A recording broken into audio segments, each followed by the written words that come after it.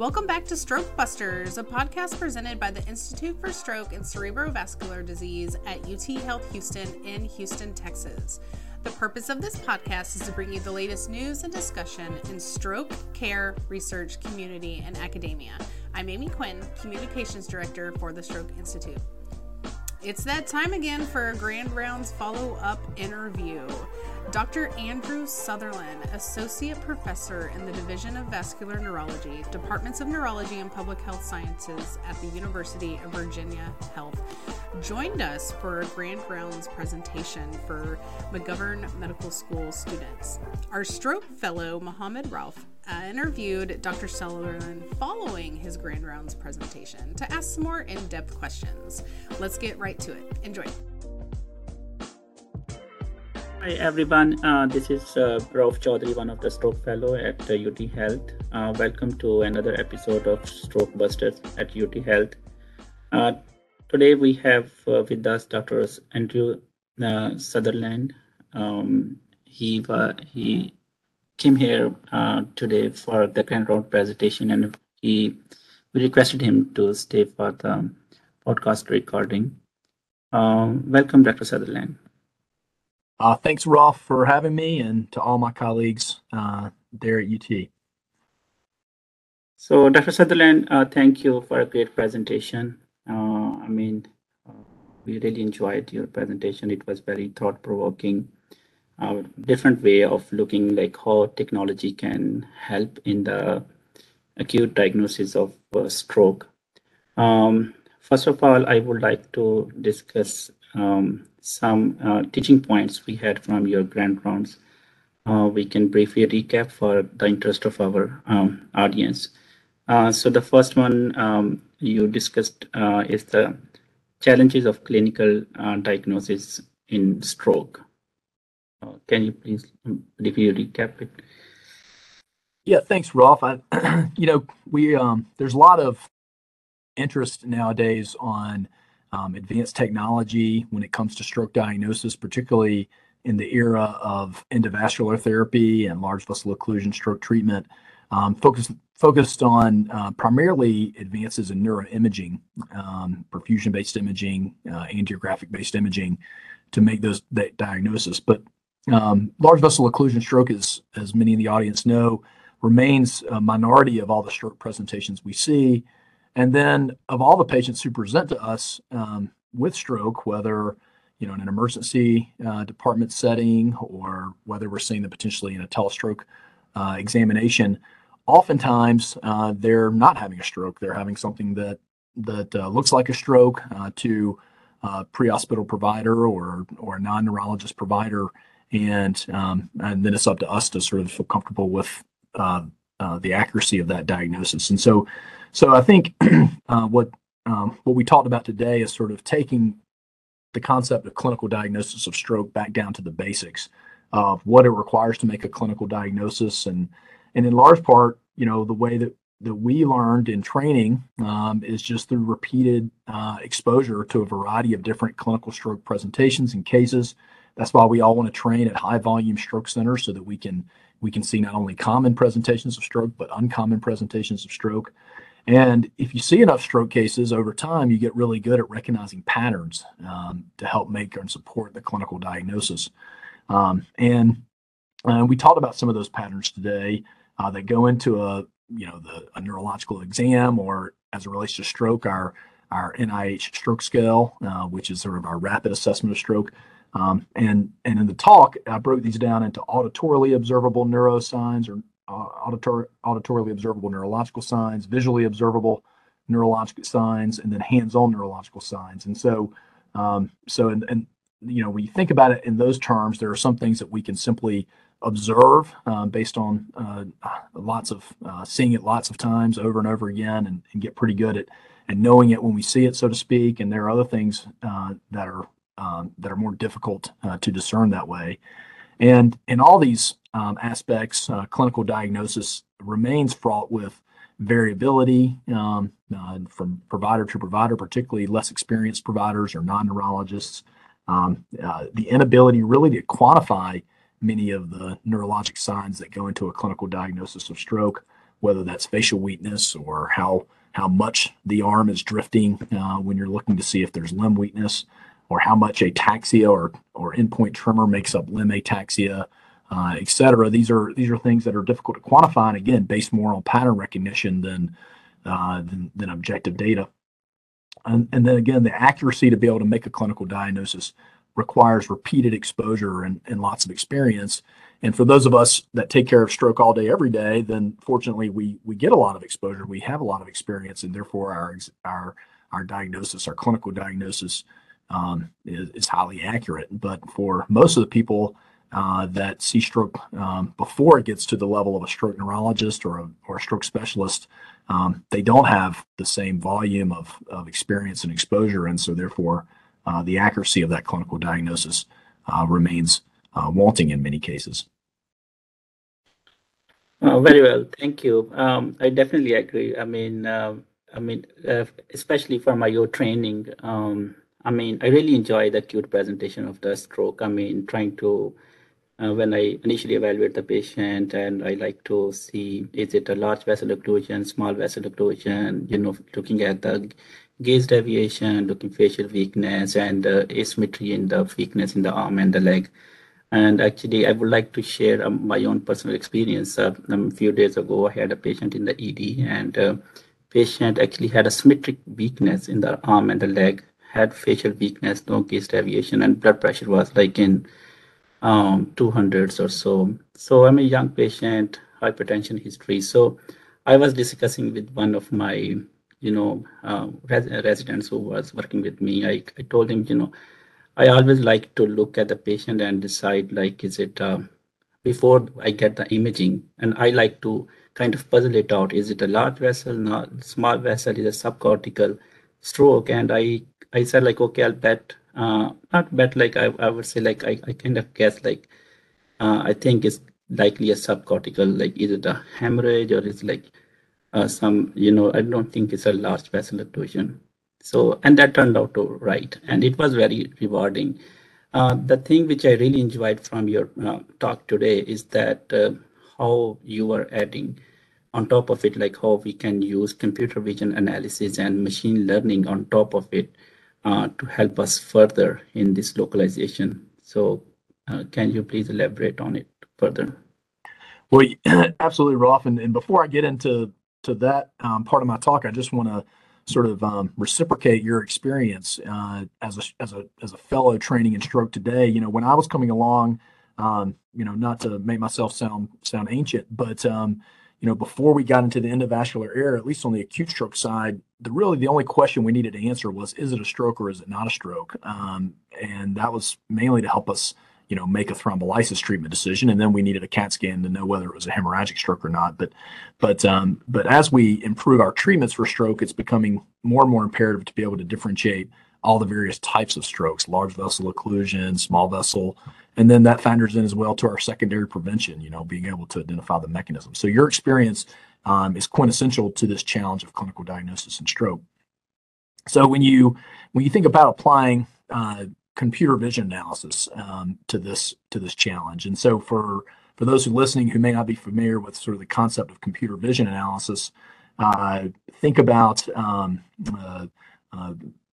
technology that could help us better diagnose diabetic retinopathy for an ophthalmologist. So basically taking pictures of the retina with that has diabetic retinopathy, and then taking a bunch of pictures of normal retina and trying to teach a computer to be able to tell the difference, to be able to sort those out to the point at which it could be highly accurate in making a diagnosis, either ruling in or ruling out diabetic retinopathy. That's kind of the poster child for computer vision analysis in medicine. And really any of the specialties of medicine that I like to call the visual arts, whether it's ophthalmology or radiology and medical imaging or dermatology, pathology, these are all specialties that are centered on diagnosis as the primary goal of the expertise, and that diagnosis is largely dependent on imaging analysis, being able to look at images. And so when you think of it in those terms, if you take your average expert, the most experienced say ophthalmologist in the world, still has a limited number of exposures, experiences seeing diabetic retinopathy. Again, so we're using this very basic example, the same way that the most experienced stroke neurologists in the world, I don't know, perhaps Jim Grata, there in Houston, or Clark Haley here in Charlottesville. These folks, have seen more strokes in their lifetime, and non-strokes than the vast majority of other neurologists or specialists ever would. But even they have a limited number of exposures. So then apply that to a computer, right? And again, your audience should also be aware, in full disclosure, that I am not a computer engineer or science expert, but I know enough to be dangerous. But if you think about a computer, a computer algorithm has a limitless ability to be exposed to data and imaging and experience. And so, sad as it may be, you could teach a computer to analyze an image of diabetic retinopathy over a relatively short period of time better and without exhaustion or limitation than the most experienced ophthalmologists in the world. And so, not to degrade what we do as humans, I think that, and not to make people fear for their jobs and job security as physicians out there in different specialties, there's always going to be a degree of human intuition and nuance that goes into clinical diagnosis. But it just sort of frames really the potential that exists in computer analysis, computer vision analysis, machine learning, and AI to augment our ability to make clinical diagnosis, particularly in the clinical specialties that are primarily based in vision and imaging analysis, and then thinking about how we might apply that for neurology and stroke and clinical diagnosis in time-sensitive situations such as acute stroke. So that's the concept that really, with today's talk, I wanted people to kind of begin to think about and consider about how that might shape the future of clinical diagnosis and stroke. Yes. No, thank you. Yeah, I mean, definitely. And the practical application which you shared with us was the evaluation of facial weakness and eye movements of computer vision algorithm. And I think you have published about it too. Would you like to add a little bit on that too, about your findings? Yeah, so we're doing some preliminary work. We're one of a few groups that are working on this, including a group. Shout out to some colleagues at Houston Methodist that are doing some work in this area as well, looking at computer vision analysis of neurologic signs, common stroke signs, and trying to take patients presenting with stroke, with common stroke signs.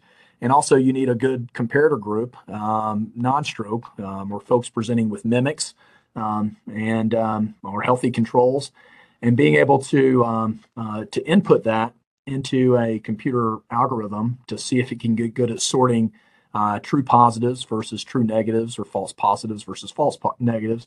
You need a gold standard. So, the gold standard remains, highly expert vascular neurologists, and then you can sort of begin to validate algorithms as such. And so our data comes from a project called the BANDIT study, which stands for Brain Attack and Neurological Deficit Identification Tool. And this is a collaboration between our clinical stroke research team and Gustavo Rodi, who runs a biomedical and computer and electrical engineering lab at University of Virginia. And we have been collecting prospectively videos, essentially, of patients presenting with common stroke signs, including facial weakness, arm weakness, limb ataxia, and eye movement abnormalities. And we've also been collecting a similar group of patients who are not having a stroke, but are having other neurologic signs that may be confused with stroke, again, stroke mimics of these signs, and then a group of healthy controls. And right now, our database numbers in the hundreds and hundreds of images. So we're not nearly to where we have a large enough database to get the kind of algorithmic accuracy we need. But our prototypes, so we've created a prototype for a computer vision algorithm to detect facial weakness, for instance, and compared to human raters. And so the comparator group, in our mind, are not vascular trained neurologists, because we're really the gold standard. The comparator group that we've been studying are non-vascular trained neurologists or neurology residents, as well as paramedics. Your average paramedics, some of which have minimal experience or early experience, and some of which are seasoned, some volunteer, some career EMS providers, and looking to see if how the computer vision algorithm compares to them. And so our preliminary data, and this is published data that we've presented at the International Stroke Conference, and some published data that's in Frontiers Neurology 2022, Chad Aldridge, first author, and then Jan Zhang, our grad student in Dr. Rohde's lab, is published in the journal IEEE in 2020, 2021. But using wild type videos, we can achieve sort of an accuracy above 95% with sensitivity and specificity as well, comparative to that. This performs better in some cases than non-vascular trained paramedics and residents.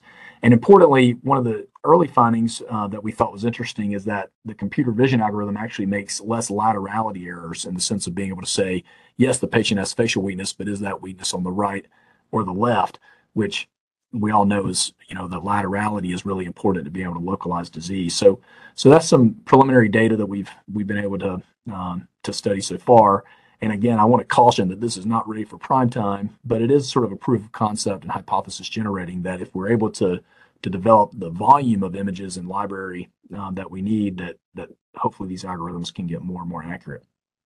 And so right now, most of our early work is focused on facial weakness, but we also have a grant from the American Heart Association, American Stroke Association, looking at eye movements in posterior circulation stroke and acute vestibular syndrome.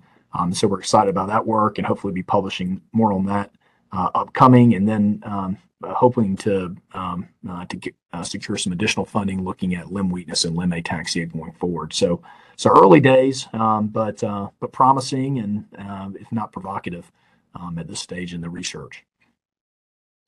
Thank you, Dr. Sutherland. I really appreciate that you summarized, the salient features of your grand round talk. Though you just delivered it, I really appreciate it for our audience. Other thing, I was reading through your, accomplishments. I saw that you served as a past chair of American Heart Association and American Stroke Association Telestroke Committee. And you had a lot of experience in telestroke. So using that, I wanted to ask, what made you interested in telemedicine, and how's your experience over the years?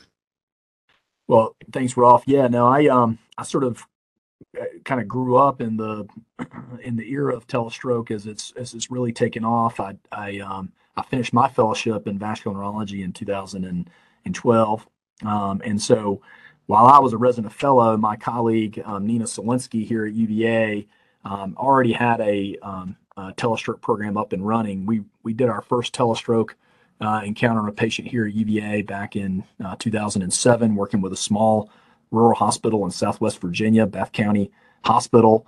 And in the first year, that hospital had never given TPA to a patient, and in the first year, had already treated a number of patients. And so when I learned about that, I just thought that was fascinating. I grew up in a rural area in North Carolina. I had family members who suffered strokes, and unfortunately never got to see a neurologist or vascular neurologist before a bad outcome occurred. And so having that own personal experience and then the professional experience of training in a place like that, it just seemed like an exciting field of practice to be going into. And nowadays, I'd say, and we talked about this earlier, I'd say it'd be really difficult to go out and practice stroke neurology or stroke medicine and not be exposed to telestroke, whether you're working in a hospital that takes advantage of a telestroke program or a telestroke partner to provide or to help support that care for one's patients, or as a practicing telestroke provider yourself, either in a large tertiary academic center or with a telestroke company. Now there are job opportunities to practice telestroke. So it really has become a standard of care.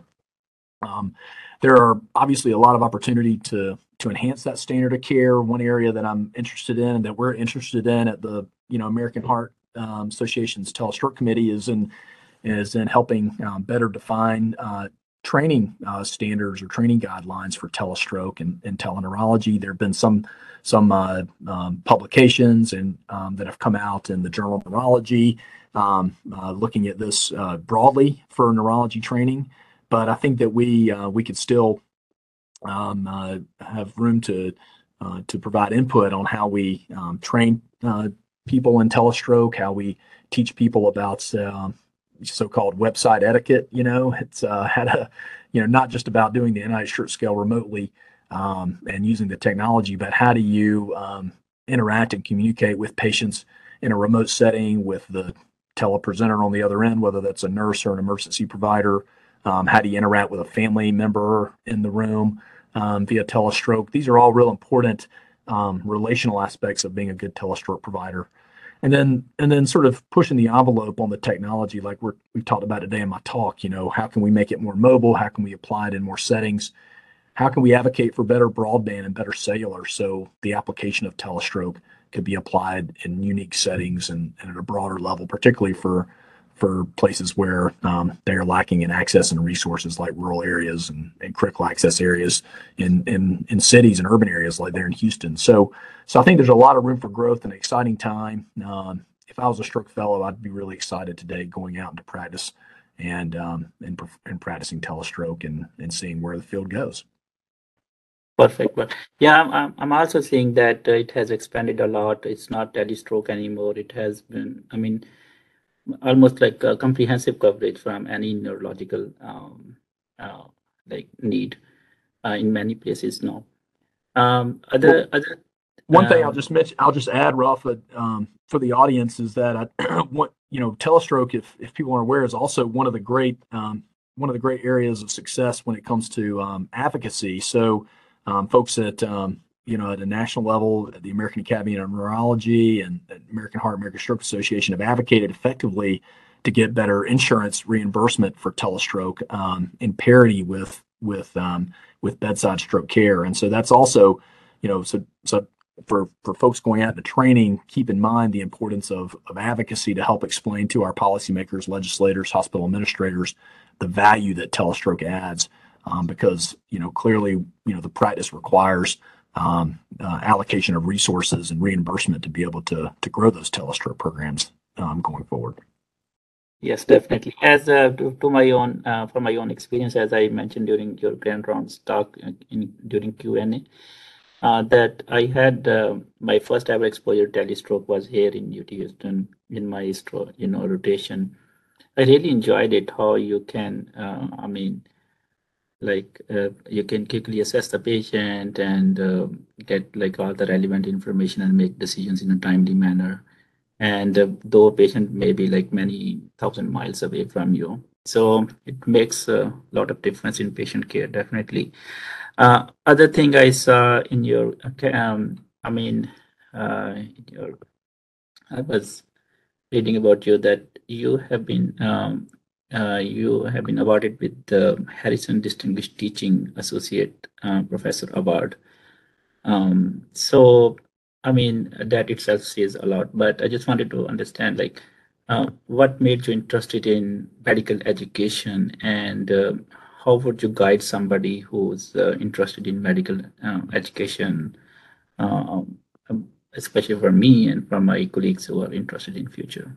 Yeah, thanks, Rolf. That really is the other hat that I've worn throughout my career is sort of in the world of medical education. I had the great fortune of taking over and running our residency program here at UVA Neurology all the way since 2013. And this is actually my second stint running the residency program. So I've clearly enjoyed it over time.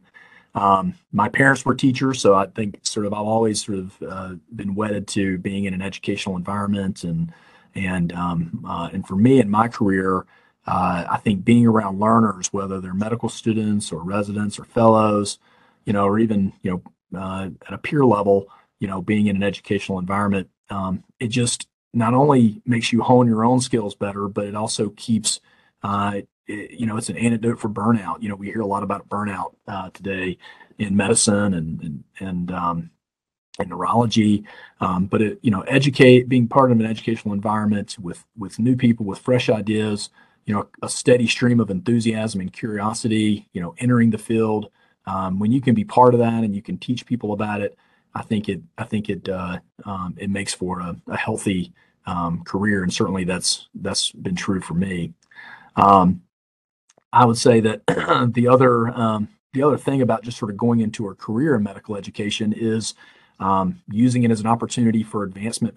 Again, speaking mostly in an academic environment, that being a clinician educator is really exciting because you can, obviously, become a master clinician, but if you're also, educating about clinical care, clinical medicine, clinical stroke or neurology, then you're concomitantly, growing your career and your reputation in that realm as well. And so you can, develop new curricula, such as, we were just talking about developing new curricula, and telestroke as an example would be a great way to grow one's reputation as an educator. Or you can even do education research, studying new techniques and intervention in education. And for that, I'll actually reference very exciting development that there's a new spoke journal of the journal Neurology, now Neurology Education, that is purely focused on publishing about education in the field of neurology and neurology broadly defined as well. So I encourage all the listeners to seek out that new journal and look for opportunities to either be a consumer or even publish in that journal as well. And those are all great opportunities for clinical advancement and growth. And then lastly, I'll just sort of finish that off by saying, one of the things that I really have held on to as an educator is teaching concepts and fundamentals. And so we talked a lot about clinical diagnosis of stroke today, and then we went right into kind of new age technology. But when it comes to teaching about neurology, I think we need more and more people who are knowledgeable, excited, and interested in teaching about the fundamentals of the neurological exam, of neuroanatomy, localization. This is the foundation that we build our expertise on as clinicians. It's easy to be intoxicated by advanced medical imaging and all the exciting work that's going on, for instance, in endovascular therapy and so forth. And I think that's also an exciting place to be. But when it comes to teaching neurology and staying true to what the essence of being a neurologist or a vascular neurologist is all about, it comes back down to being a master of vascular neuroanatomy, localization, clinical diagnosis, and assessment. And that's what we should really hold strong to. And so I love, Rolf, when you mentioned earlier that you always try to make the clinical diagnosis before going to the imaging, because that is something we should all strive to do and continue to educate the next generation of neurologists and stroke neurologists to do as well. No, thank you. Yeah, definitely. I mean, I also felt like when you try to teach somebody, I mean, you use your maximal intellectual capacity to simplify it first for your own self. And then I think automatically it pushes you to come up to make it simple for the other person to understand. Obviously, you're teaching somebody, you want that person to get it, and like in a nice way. So you try to simplify it, and when you are trying to simplify it, that's during that time I was coming up with a new ideas to explain it, and that was actually making me to understand it better at the same time. So I think they say that the best way of learning is to teach somebody, and or learn from somebody in a collaborative way. So it was really nice talking to you, Dr. Sutherland. We really appreciate for staying for this recording, and I think it will be very beneficial for our audience. Thank you, Dr. Sutherland. Rolf, it's been my great pleasure and honor to be part of this, and congratulations and good luck on your career and your colleagues there, and I look forward to collaborating with you and talking again soon. Thank you.